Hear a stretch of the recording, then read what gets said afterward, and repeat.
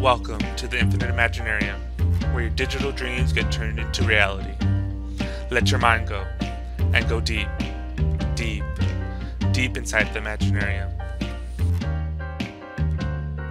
The Imaginarium is a place to dream up a new story for humanity. There's a new story waiting to be told. It is a story of human possibilities, what people are capable of doing when we come together. Many of us carry the story inside of us and are afraid to speak it. We tell ourselves we are crazy, but in fact we represent a new sanity. The ideas and practices that can create a future worth living. It is our stories that make sense of the world. If you have no frame of reference, your eyes can't tell the difference, and neither can your brain. The point is that the world we perceive isn't actually the world itself. It is our story of the world, based on our knowledge and what we have learned from others. The world has no meaning by itself. We supply the meaning.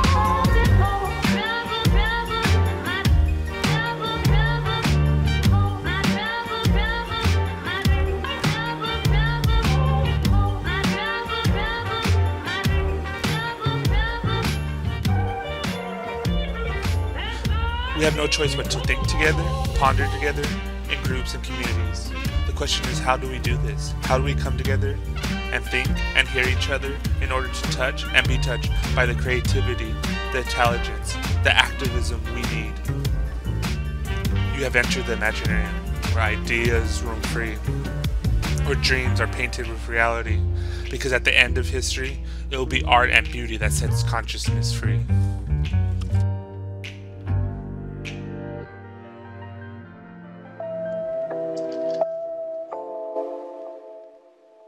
I just wanted to say as well, when we gaze upon an exquisite piece of art or listen to beautiful music, I really feel that an opportunity arises to connect with the original artist, often in the most profound way, because you're potentially firing the same neurons that the artist did when they created it. Thus, we make new neural pathways and stimulate a state of inspiration. And as we mirror the original artist's emotions, we immediately experience something called empathetic resonance, which actually connects us to the artist. The artist could be deceased and it would still connect us to the artist. So in that sense, we never really die. We then feel what the artist felt when they created that piece. Not only do we feel a deep connectedness when we view that piece or we listen to some music, but also we experience an elevated state of consciousness. So this sense of being drawn into a painting or drawn into a piece of music is sometimes referred to as embodied cognition, which is the mind and the body connected. We can experience empathetic resonance in visual, kinesthetic or auditory acuities. Listening to music will often trigger a visual acuity as well, or a kinesthetic feeling or a kinesthetic acuity. So the listening part of us will then trigger something visual or something feeling. So for me, this really cements the theory that we are all very much connected and we are all one consciousness. So I really feel that art proves that we're all connected. And what would we say of time? The time of our lives and the time of our observations. Khalil Gibran might say, you would measure time, the measureless and the immeasurable. You would adjust your conduct and even direct the course of your spirit according to the hours and seasons. Of time you would make a stream upon whose bank you would sit and watch it flowing. Yet the timeless in you is aware of life's timelessness, and knowing that yesterday is but today's memory, and tomorrow is today's dream.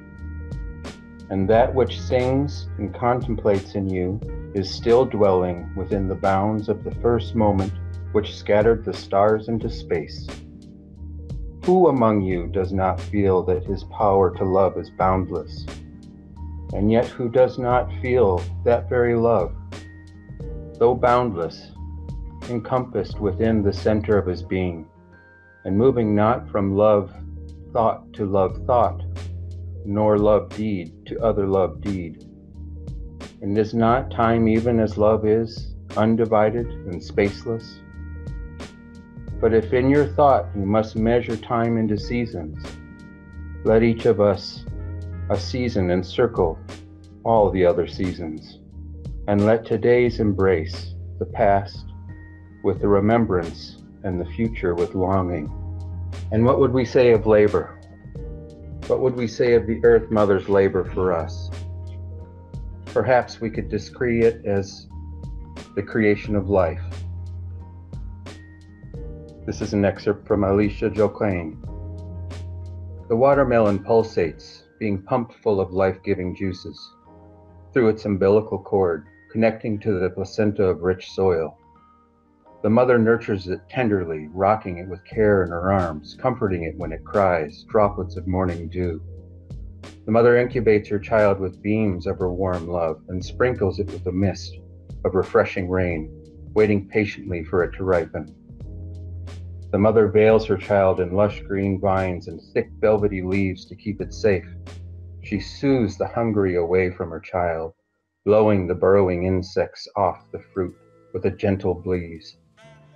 At last it's ripe and ready to be birthed, and the leaves are parted, and the smooth round watermelon, free of any imperfection, is raised by two strong hands, fingers spread.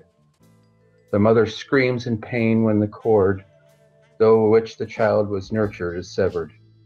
The mother's child is lifted into the sunlight. The mother breathes a sigh of relief when the pain is past and the smile at the fruit of her labor. She looks away as her child is ceremoniously baptized in the water of the sink to cleanse any of the contamination. It's then cut into slices, the knife squeaking into the thick rind. But she looks back when a slice is handed to a small child. He grins at his mother, who has provided him with food, and the bright red juice dribbles down his pudgy chin, and he smiles, pushing forward a playful black seed through the hole made from the missing tooth, and the mother smiles back.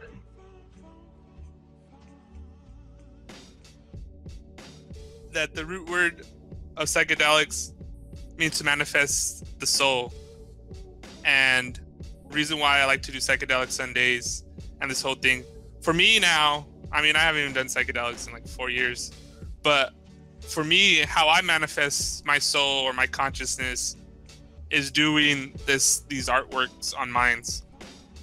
I basically want to outline my own little theory or where I get the root of my basic understanding of everything, I guess.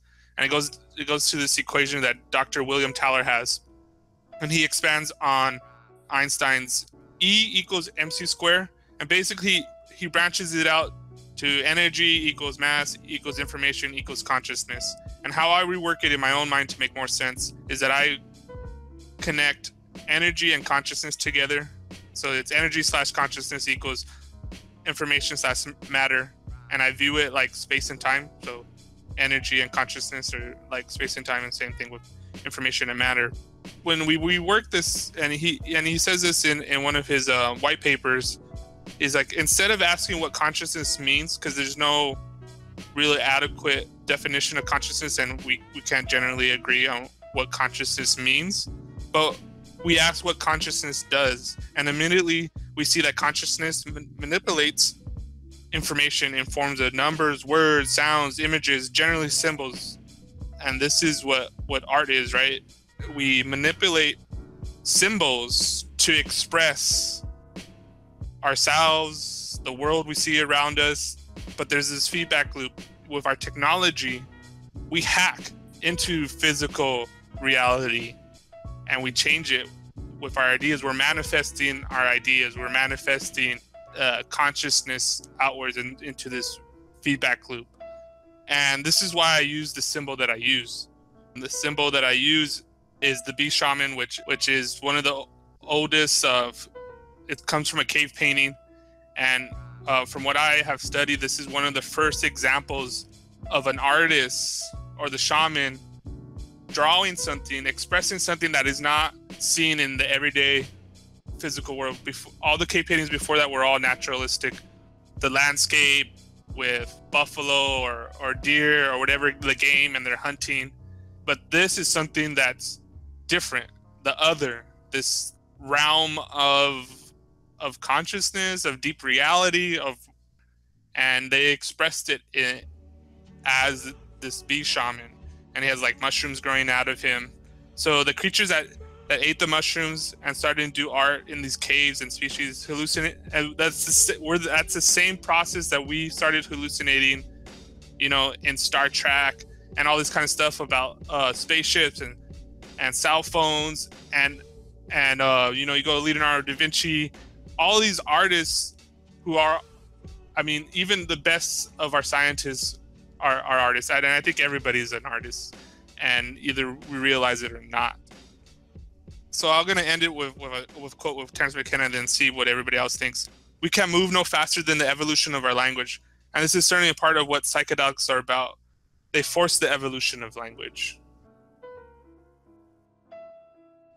So, Nikki, kind of going into what you were saying about externalizing or expressing consciousness, art. We have this communion, the mirroring of neurons. You want to touch on that? Yeah. One of the things I wanted to say about, the amazing thing about art and art therapy as well, that is being sort of more recognised now as a real tangible thing, is that there are some people that aren't very good at being empathetic or connecting with other people, or some people struggle to see beyond what's going on around them. To some extent, we're all like that. We all see and perceive things from our own perspective. So in that sense, we're all the same, selfish, I guess, in the sense that we just see things from our perspective.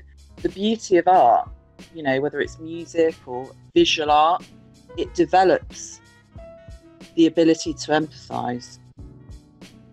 It wakens up the consciousness and opens us up in the sense that we see something and it fires us off. It fires off those neurons, which is like the mirror neurons. So, we see something and it fires off stuff in our brain. We experience a feeling, some sort of sensory feeling, whether it's a kinesthetic feelings, in the pit of our belly, that feeling sense, or it could trigger a visual thing. So it can develop empathy in people, whereas before they may not had an ability to have empathy, to be really black and white about it. Even the most left-hand brain people that are very factual and black and white about everything, they can see, if they visualize something, if they see something, it triggers a feeling in them, it triggers an emotion. Even if you were just walking through a forest and you're sort of taking in all the beauty of the landscape, or looking at the countryside, it triggers a feeling within you. Even if you're the most sort of non-emotional person, that's kind of how I feel. What you were saying before about everybody being an artist, I think they are. I think everybody's an artist in that sense. You can't deny that. Two, and this is something lately I've been playing with, and I guess I've always done it more of an unconscious way, and I think we're all doing it, whether we realize it or not. So lately, I've been really working hard on my content. And so the latest blog I wrote is about art, poetry, and resistance. And I wrote it in the poem that, I'm a mind's artist. And lately, about a week ago, this one artist, Misty Nomer 69, she said, "Oh, you're one of my favorite mind's artists." And I was like, "Oh, cool." And, I'm very kind of like always questioning myself, and I think that this is part of why I keep on like driving myself. I don't view myself like, for me, I hold, and I have a very broad sense of what it means to be an artist, but for me, I go and I view like Allen Ginsberg, Jack Kerouac, these are like my heroes, and I view them in very high esteem. And I'm like, no way am I even close to what they do or what they did. And so even before I would even downplay, like I'll always kind of written, and people would say, what do you do, or who are you, or what always comes to this. And it was funny because when I got on Minds and people started really reading my posts and my blogs, and we're having conversations. So I would have these conversations in the kitchen. They're like, oh, what are you doing this weekend? And it's kind of really hard to explain what I'm doing, I'm part of the site. Then I started to really communicate to that, so like on my part-time, I'm a writer, and they're like, oh, really? What do you write about? And I'm like, about consciousness, I write poetry. So I really felt right there that I started to identify or to label myself as artist, even without me really fully confirming it. And lately I've been getting these really good feedback. And then there was someone else said that too, like, it's like, I've been getting these like just random people like contacting me, which is always great. Like the greatest compliment I get is not on how many likes or reminds that I get, but when I inspire someone else to do something. Seek Gnosticism has always been great at this. Every time especially in the early times of Minds, everybody here knows how it was in the beginning of Minds. Like one person will post something and it'll get everybody kind of fired up. And then you actually would see how that idea or expression network, and it's spread out. And you'll see someone else write a poem in a response to your writing. I know there's been, we go in ebb and flows on Minds, and I've always kind of, since the beginning, viewed Minds as, okay, this is different. This is actually what I wanted out of social media. And what I mean by that is that I want to network and socialize ideas and projects with the hope, and this is why I say that we want to manifest digital dreams into reality. So part of it is that we talk, and it's cool because Kevin has actually visited me, which I think is great. This is I want my experience with Minds to go. Gov Spiders and Holly came and picked me up, and we went to Colorado and had this kind of mock experience of actually looking at their land and saying, maybe this is where we build a physical space for the Imaginarium. And so this is key to it. Not only just that, I'm using Minds to express ideas and even to transform myself, but also it's always with the attention for me, and anything I do is to use those good ideas. This is kind of like we're practicing or testing out these ideas and theories with the intention to bring them out into the real world, into reality, and creating this new story for humanity, or at least having an environment where it's more conducive to being human. And that's why in that little spiel I said, practices that can create a future worth living. And this is something that has always kind of driven me. When I finally said out loud, kind of like cemented the line in the sand, and I proclaimed in that blog that I'm a Minds artist. And for me, what that means is that I use all the tools on Minds to express myself, to try to manifest these ideas and consciousness in this digital realm and see how they play out in the ecology, and keep on pushing these ideas forward until like an incubator. And once I feel I have certain ideas or a certain amount of feedback, that's when I think it's time to move it into reality, have this convergence. And this is something that I kind of want to express a little bit more, is that what I want for the show, and we kind of did this mock thing in the beginning, I think we'll get better at it as we go along. But because of what Gov Spider said, that where we're going, we don't need a host, especially for the Infinite Imaginarium. And sometimes I would love it too for someone on this panel or someone listening that wants to get involved with the Infinite Imaginarium. Do a remix of what I said in the beginning. And I'm probably going to do a little video and make a good version of that and put that out there. Do what the Imaginarium means to you. And then every time we switch it, like maybe you, Nikki, you start off with whatever the Imaginarium, you do your welcome to the Imaginarium, your version of it. And then I say, oh, I fill in with maybe just what I'm thinking at that time. Or I like what Kevin did. He actually read these poems really great. And we come in with some poetry or whatever. Because, I like poetry. I like reading poetry, writing poetry.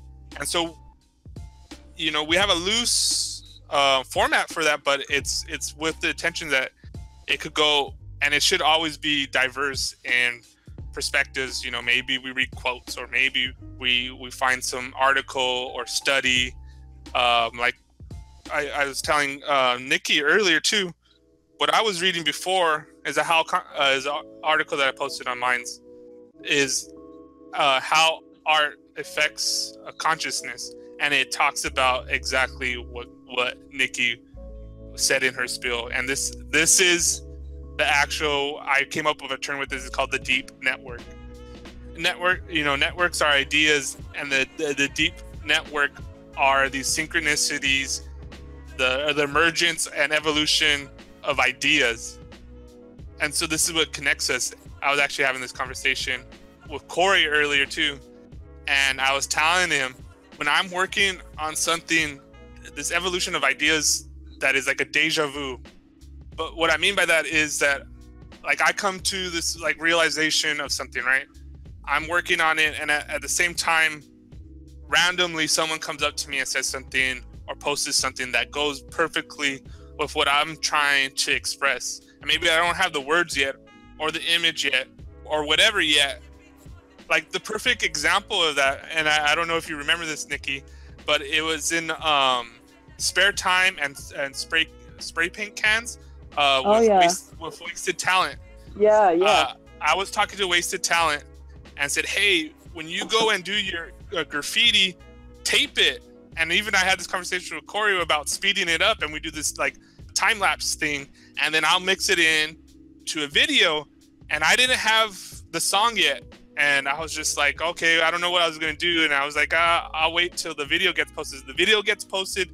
Nikki and Nino posted, tag you. I think you tagged me in a Nino post about, what was it? Oh, Pretty Lights.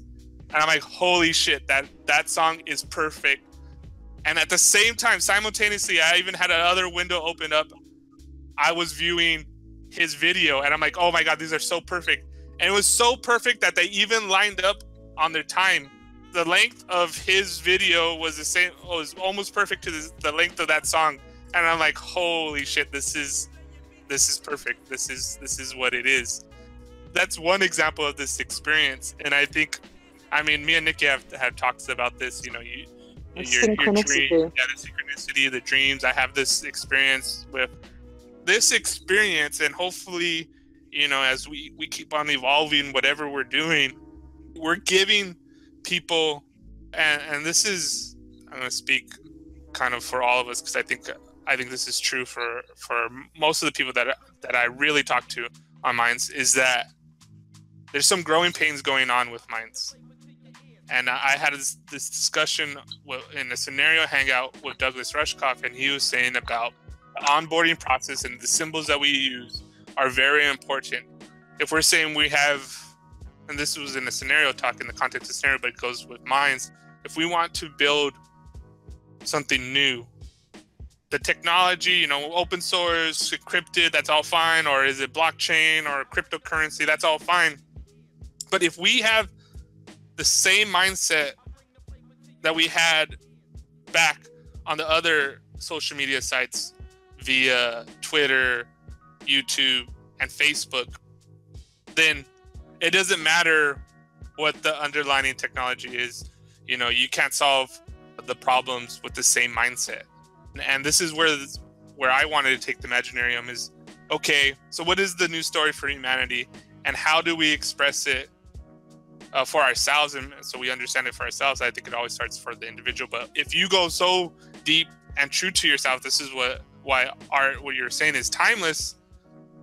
And in a sense, you live forever if you launch onto that idea. And this is this great quote that I always use by Allen Ginsberg: beauty is beauty, that's all there is to it. if you're interested in you, then you're stuck with you and you're stuck with your death. But if you get interested in beauty, then you launch onto something mysterious inside your soul that grows and grows like a secret insane thought until you're it. And that boils down to me what art is. Exchange beauty with art. And once you have that experience, I mean, we all have had this experience, whether it's music, whether it's a movie, a book, or seeing a concert, it changes you.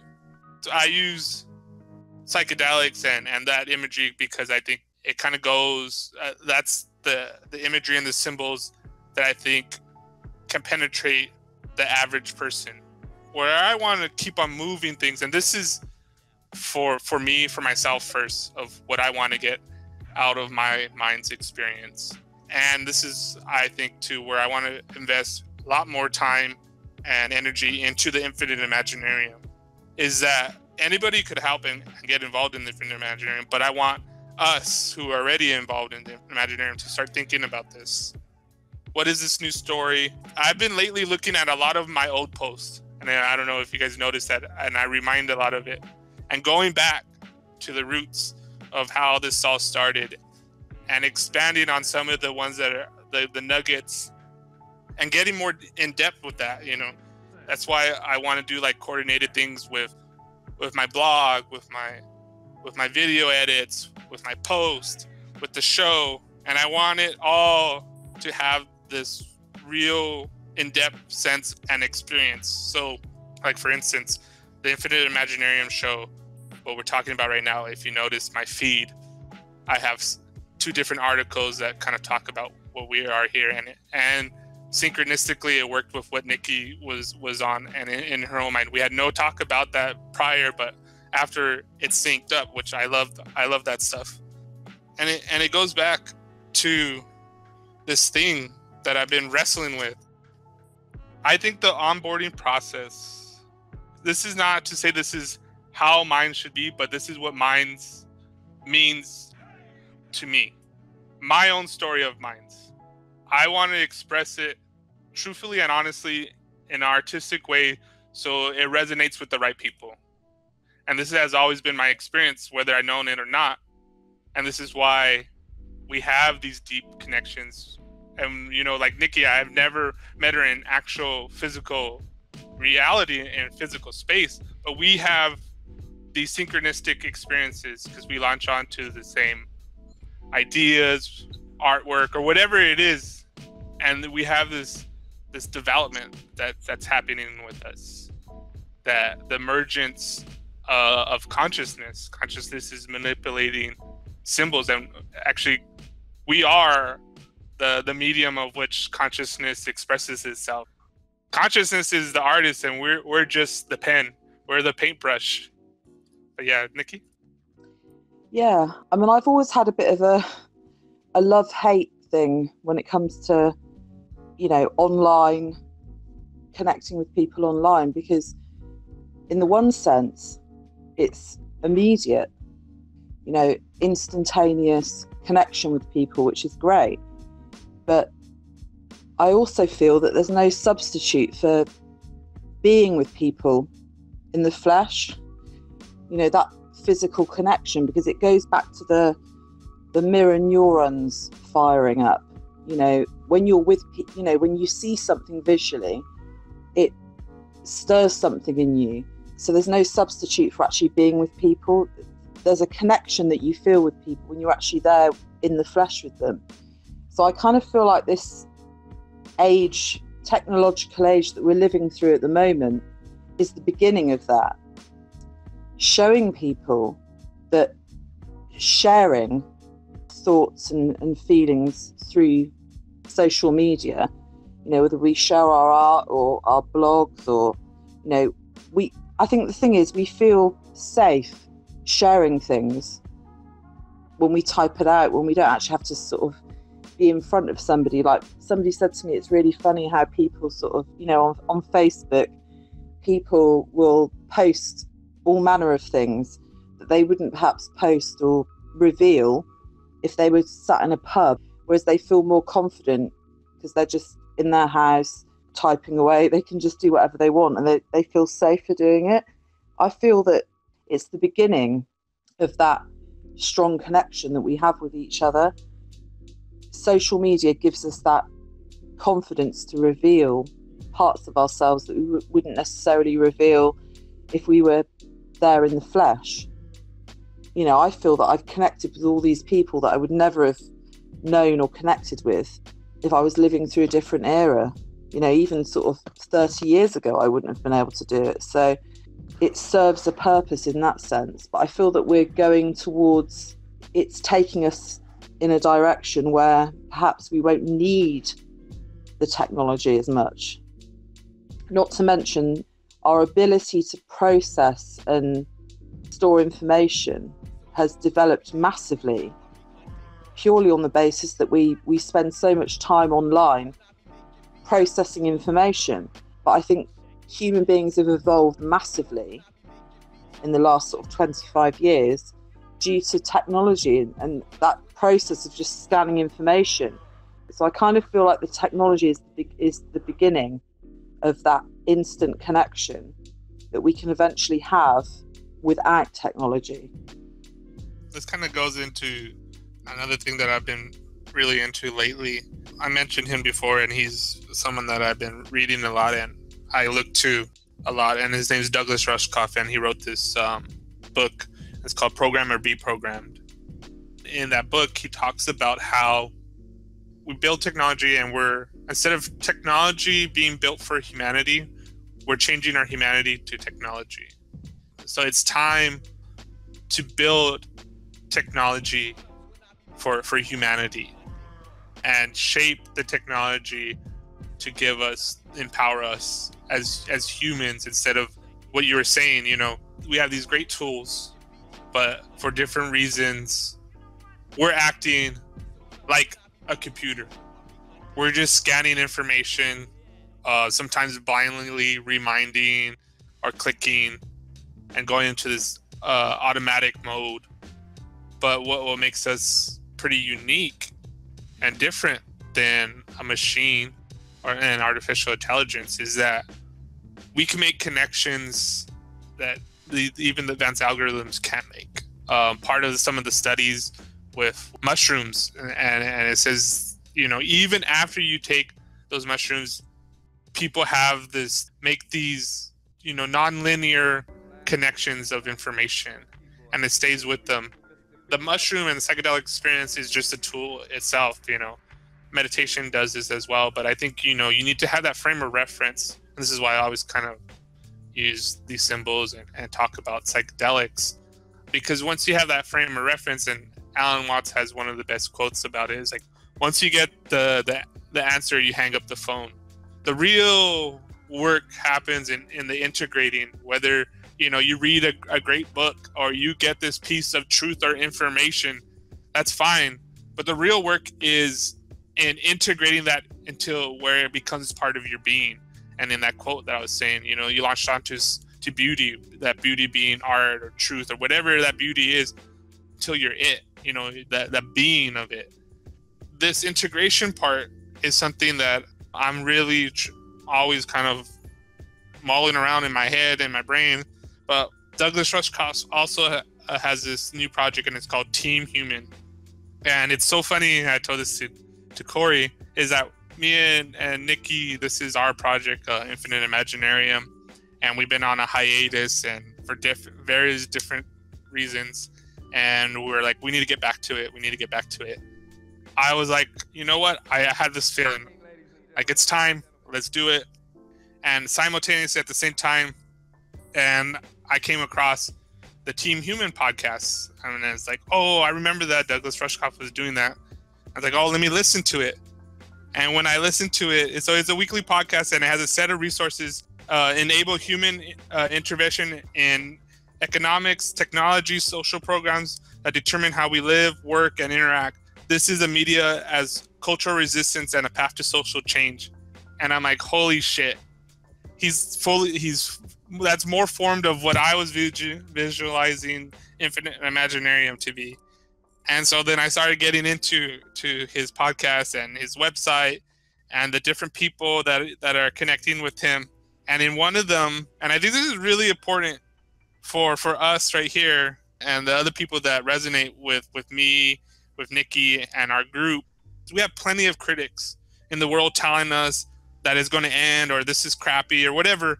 But what the world needs is more visions. And Douglas Rushkoff goes on to kind of say is like, facts really don't matter to anybody. And the example is the electoral politics. You know, look at what's happening right now.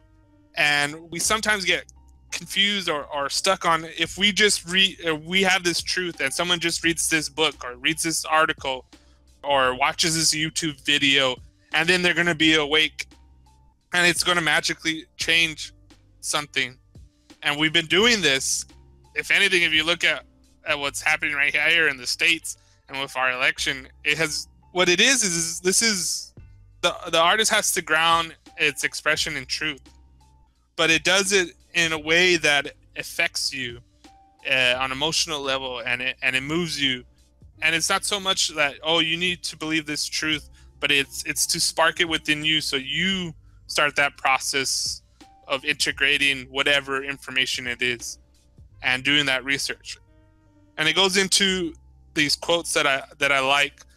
So John F. Kennedy says that when power leads man towards ignorance, poetry reminds him of his limitations. When power narrows the area of man's concern, poetry reminds him of his richness and diversity of existence. When power corrupts, poetry cleanses. If more politicians knew poetry and more poets knew politics, I'm convinced the world would be a little better place in which to live in. We're all concerned of like, oh, this truth or that truth. And this goes into that dream that I expressed. I had this dream where I was at this hip hop festival and it was in South Central.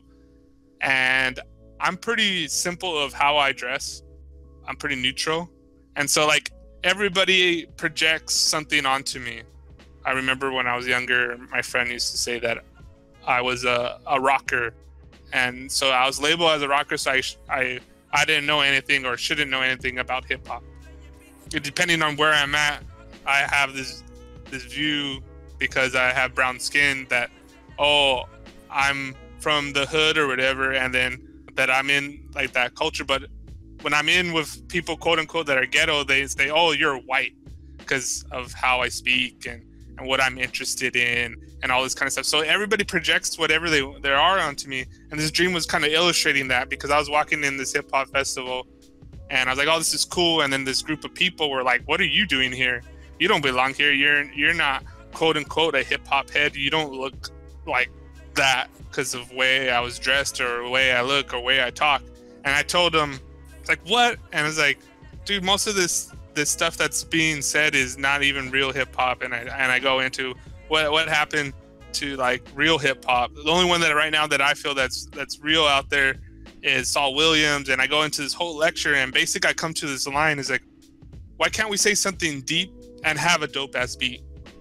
I remember that just kept on echoing in the dream and then echoed when I woke up, and it just kind of resonated with me. And this is why I do the video clips that I do, because you know there's not enough for me of media that's out there that, and there are some, you know, like I said, like Saul Williams, and there's other people out there, but to the extent where I want it. And this is lately what I've been doing with some of the Douglas Rushkoff clips or with my Alan Watts or whatever, and having a really cool soundtrack, kind of like a hook. And sometimes I even feel that it's more powerful, those clips that I do, than all the writing I have done, because you can listen to it over and over again, and sometimes you don't even know why. I remember one of the best comments I got on one. It was I think it was Abstract Reality and Dreams. One guy's like, I can't stop listening to this and I don't even know why. And I was like, perfect, because that's kind of the intention of that. And even for me, like I listened to it over and over again. Like recently, like I said, I was making these clips with Douglas Rushkoff, and I listened to it over and over again. You scan and you scan for information, for the information or the media that you want. And then once you launch onto that, you get that. And then how do you make that grow or network? And this is part of the thing of like, how do I do it where it's also fun? Because this process of it making entertainment and fun, it shouldn't be mutually exclusive. Why do we have all this mindless entertainment? but also at the same time, we shouldn't have all of searching for truth or whatever should be boring as well. And this is where it comes to that crutch of that thing in that dream. Why can't we say something deep and have a dope ass beat?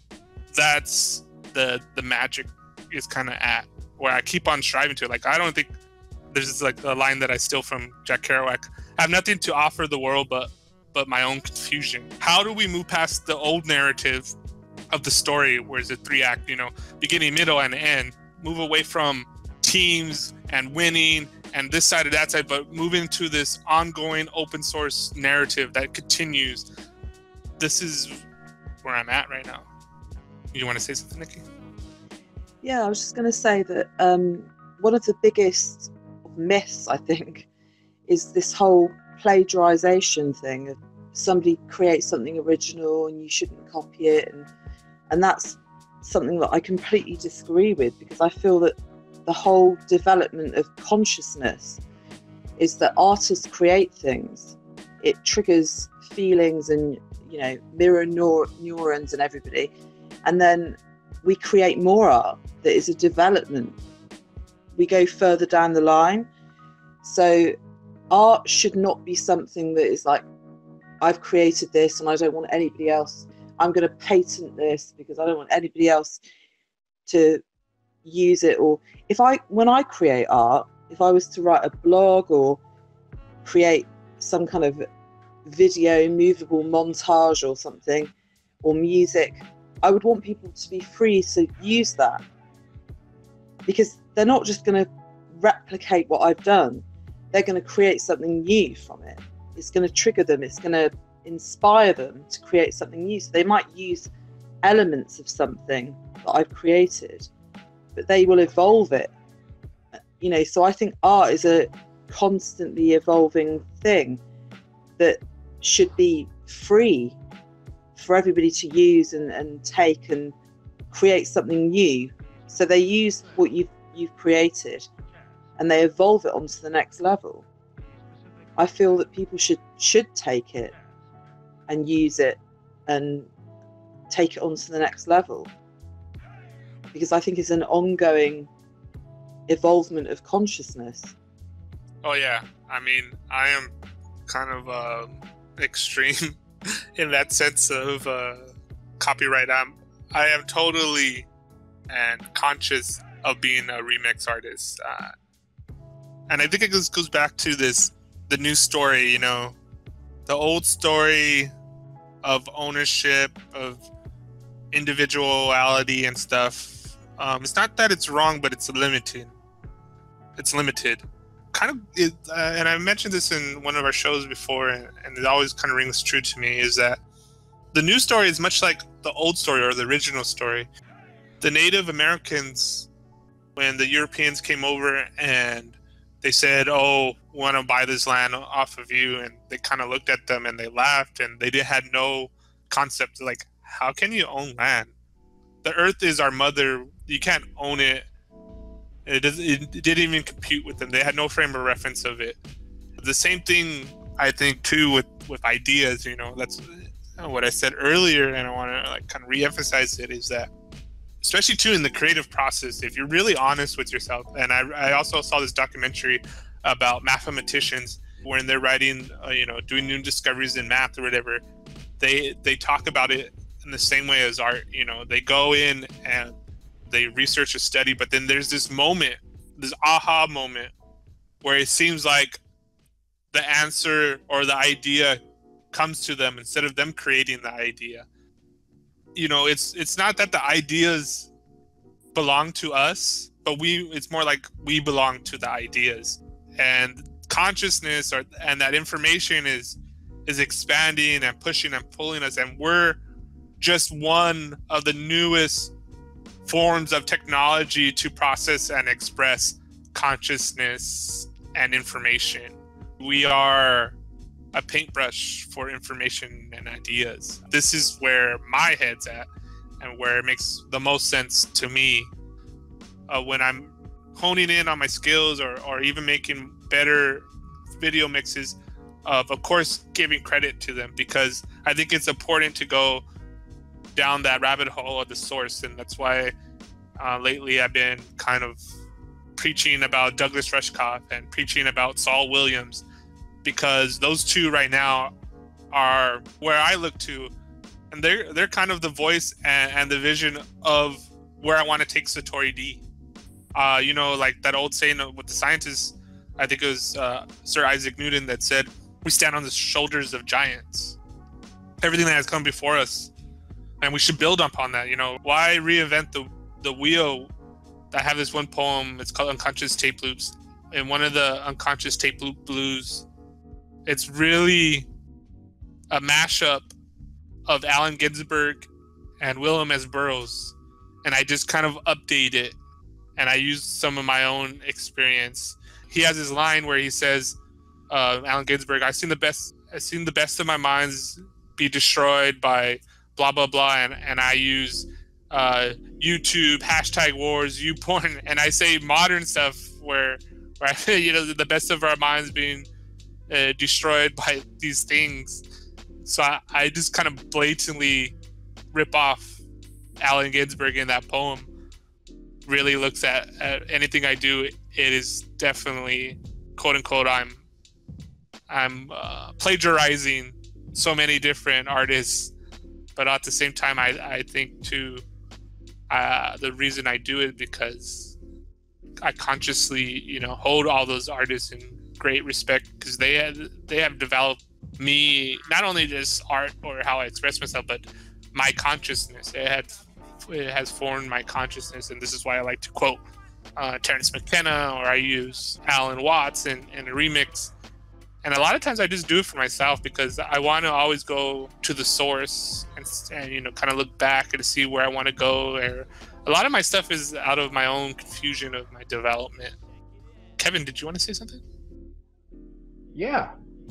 Art therapy. We'll go right back to where Nikki was at the beginning there. Definitely one of the strongest points of where I'm trying to push minds in image therapy and reinvigorating the non-human connection of where society and social network has clearly taken us back and made us, very narcissistic, very wrapped up in what each of us are doing, what we are. When we look at the things in consciousness that inspire us, what are the things that pull art from us? It's the moment, which is why I chose time and Khalil Gibran, and work. It's seizing the moment through inspiration to live and smile. And I think we're really at critical mass, and the human condition of humans talking about humans, about technology and where we're going, is this huge whitewash over the depth of our reality within our biosphere, which is why I'm so into image therapy for minds content, because I'm trying to initiate passion for what sustains us, the living things that are food and air and clean water comes from the earth. They recently released that 58% of all the non-human being living things are dead and never coming back. And in 4 more years, it will be 2/3 of all the biodiversity on the planet dead. We would like to perpetuate having consciousness. We'll have to rein in the fact that this human condition is a part of all living things and a part of our spaceship. And we can probably pretty safely through technology go into a world of Soylent Green, if any of you have seen that movie, where we turn humans into food and digest each other. But then ultimately, where will that leave art? Where will that leave creativity? Imagine hallways with just throngs of images of other human beings and not of exotic creatures with exotic colors and landscapes painted in black and white.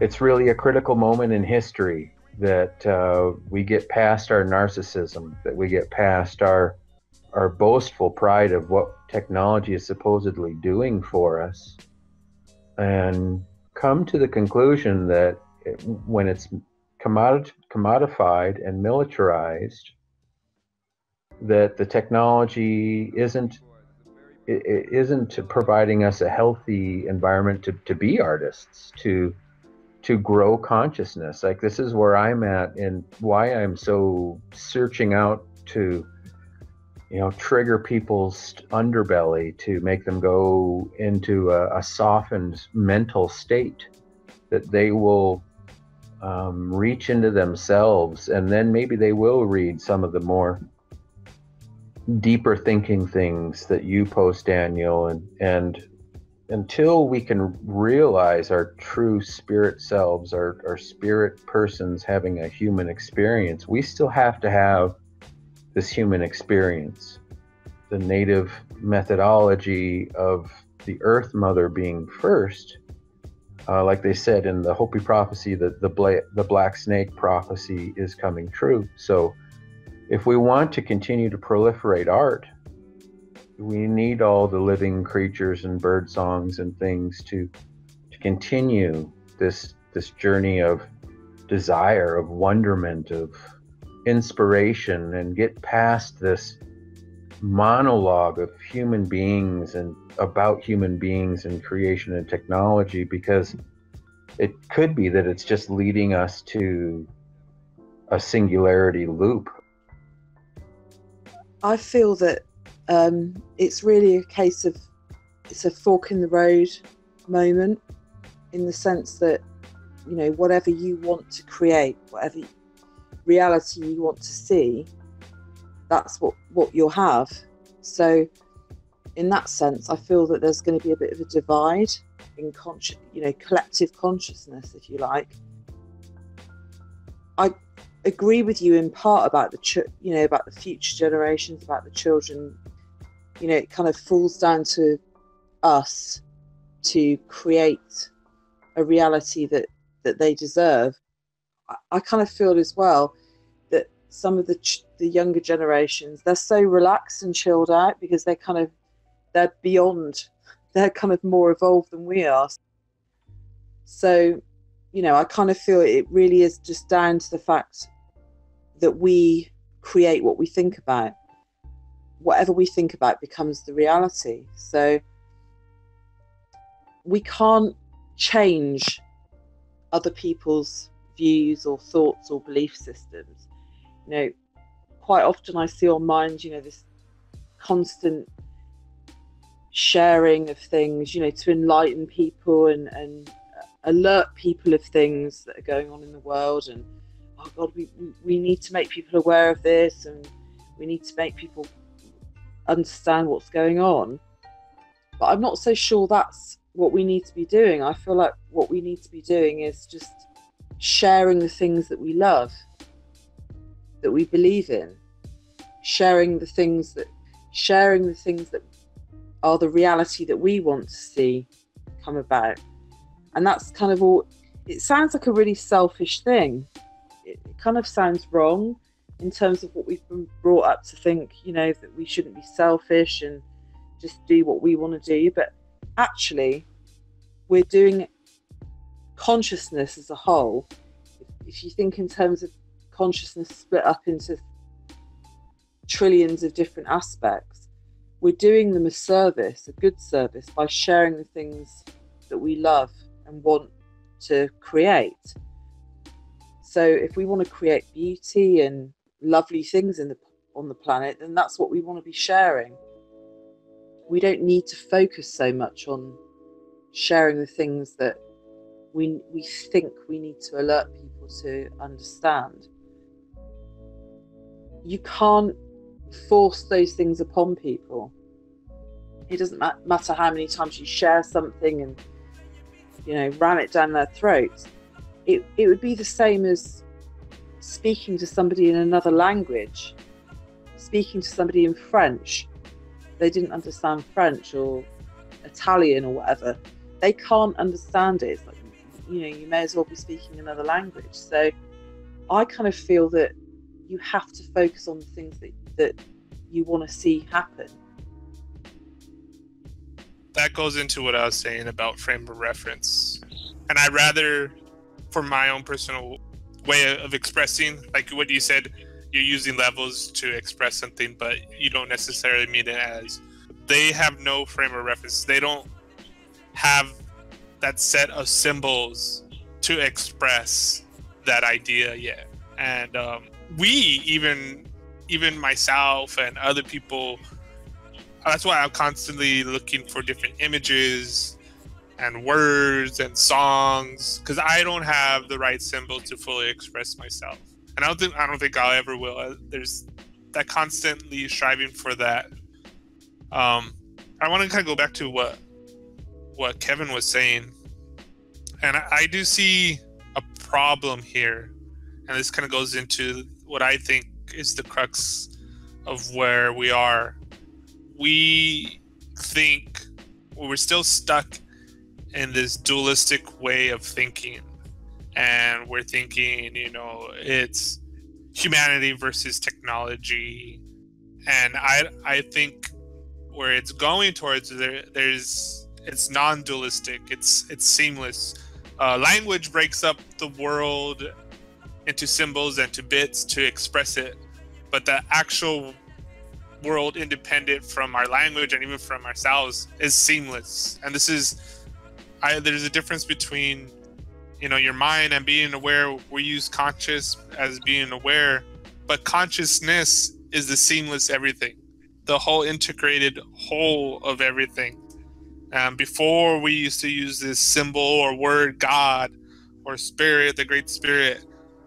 The new symbol that I like to use and word I like to use, because it's less loaded, is consciousness, and I use it in a lot of the same sense. It's to express this deeper. It's just a symbol, though. We get hung up. Technology is natural. We are part of nature, and technology is part of us. Like, we're an expression of nature, of consciousness, and technology is the expression of us. Yes, we are kind of like in this infant stage of using it, and we don't know what to do with it. And I think what Nikki was saying is very true.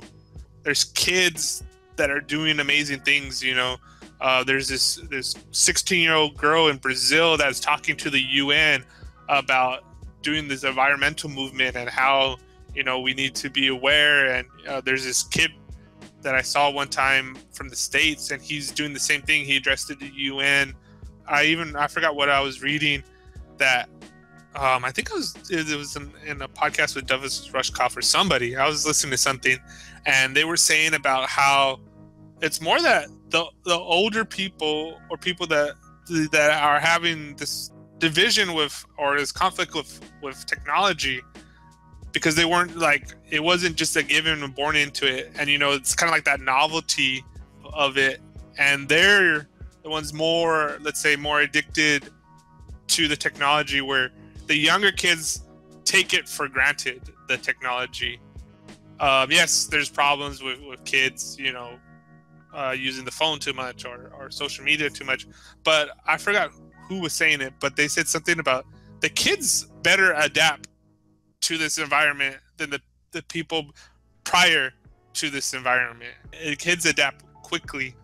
I think, like, for instance, just to be an example, the quote unquote, I hate labels, but the millennials, it's not even a debate about the legalization of, this is just a symbol of marijuana. Like, for them, it's just like a given. Yeah, like, why is that even an issue? Like, that's not even worth, like, debating. Like, they're moving beyond that. And I think to have to move, and it's hard, and it's probably not going to be us. It's going to be the kids and the grandkids. But what we have to do, or what I feel I need to do, is, one, constantly, what Nikki was saying, I think is very true. Share what you love, And it's hard sometimes, you see, I always have this horrible feeling when I read too much politics or even get swept up in the whole thing, and I feel very dirty. Like if you like eat a lot of junk food or whatever, and you feel like horrible, like, oh, why did I just do all that? The same way I feel with politics. Like, why did I spend so much time reading about Donald Trump? There's so much things happening. What I've been getting into with the Team Human, but if you switch your attention onto, let's say, the stuff you love, that beauty, then you're playing this eternal game, and it's not just about you, but it's about the secret of same thought that grows and grows until you're it. Launch on to something eternal. I like to use this phrase, the songs of eternity, and that's what I mean by that. This music, this art that has always kind of been there, the heartbeat of the universe, these songs of eternity, and we are all notes and sounds and colors and vibrations of the songs of eternity that keep on playing themselves out. We have this sickness, and when you think of it in those terms, for your own self, when you get really sick, you have the peak of the fever, and then you have these night sweats, and then you start the process of getting over it. And I hope this is the peak of the fever. I hope this is the peak of the virus, so that we can start to work to get over it. And when power corrupts, poetry cleanses. The things that enthrall the human condition to create are the unusual, the unexpected, the glorious, those things that are fundamental to the quality of life that we're involved in. And the whole effect of the finger pointing, the politique about each other, so that we don't talk about what's really going down. This obsessive self has just gotten overwhelming. It's stifled creativity. It's definitely put the blocks on. I think the task being put forward to us is, are we capable of utilizing this advanced intellect to redirect the story to what holistically will generate the same opportunity for the young people? I want to soften you. I need you to breathe, and I need you to feel, just to let your guard down. Where we are so immersed in tension, we've lost sight of the moment. Like, we're between absorbing information and seeking information, and that the moment is kind of eaten up. It was really a trip. I was reading an article about societies 200, 300, and 400 years ago. And the average worker type people, like we all are, worked like half as much as we do now. So they've literally got this closed loop going on, where our freedom to postulate and use language in all its brilliance, with all its amazing words. Look how small our vocabularies are now. And it's time to put the foot down and change the story, like you're doing, Daniel, and like you're doing, Nikki. It's time to say, no, we have to defend these things. We're really at this critical mass now where we've got to preserve what's left and nurture it and refurbish a lot of the bad things that we've done, so that we can move forward, I think, with a clear conscience. Yeah, exactly. I think one of the most important symbols and things that are happening right now, and why I did the latest blog I did about art, poetry, and resistance is, and I also did a new video mix of Douglas Rushkoff, and it said, or a new story, protest as a way of being. And in it, he's kind of talking about how do we empower each other for this ongoing story of sustainability. We all are symbols before this. We talk about war on poverty, war on terrorism, war on hunger, the climate wars, and all this kind of stuff. So those are the old ways of beginning, middle, and end. And that if we protest and march and this and that, and then we feel good and we come home, or if we click something on the internet and said, hey, here, this is what we are, I think what's happening right now, I mean, it has always been happening. There's this critical moment, where things are colliding, I think, right now. And where I would like to even keep on more focusing myself and expanding on poetry and activism as a way of being. That it's not just, okay, we do this or we post that, but that integration that I was talking about earlier, which is the hardest thing. I mean, all sorts of different books, and I could quote this and that, but actually having it integrated to where it's in you and you're no longer intellectualizing, but you are it. The hardest thing, and it's not an end thing where just one day you're awake, but it's this continuous evolutionary process. And I think we're all kind of getting there, of all the stuff that I have seen, what I like to look at science, systems thinking, and thinking of things as whole systems, and looking to the dynamics of biology to help better design our technologies. And they talk about how we're doing information and using swarms or whether it's made safe, and talking about ant colonies. That stuff is technology too. But kind of circling back to my point, the biggest protest, biggest art that we can do is to just be. And I mean, and it's hard. How do we live in this moment of now and express the beauty of everything?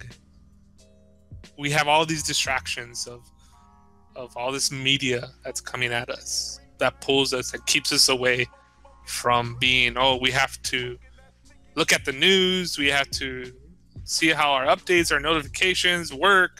Everything's pulling us away from just being able to live, to be, and everything's pulling us this way and that way, keeping us into this kind of weird little conscious trap. So these artworks express that, and it's still always the menu, and hopefully whatever the hell we're doing here is all part of the process. Maybe we have Nikki end it, because we're going pretty far deep into the Imaginarium now. Yeah, I think that the important thing to remember is that the reality that we exist in is full of distraction. Everything's there to distract us and take us away from being in the moment, feeling our thoughts at that moment in time. So there's always something to sort of take us away from that. You can be feeling quite calm and euphoric, and then something just pops into your head. You don't even know what it is. It's just that you're in a moment of oneness.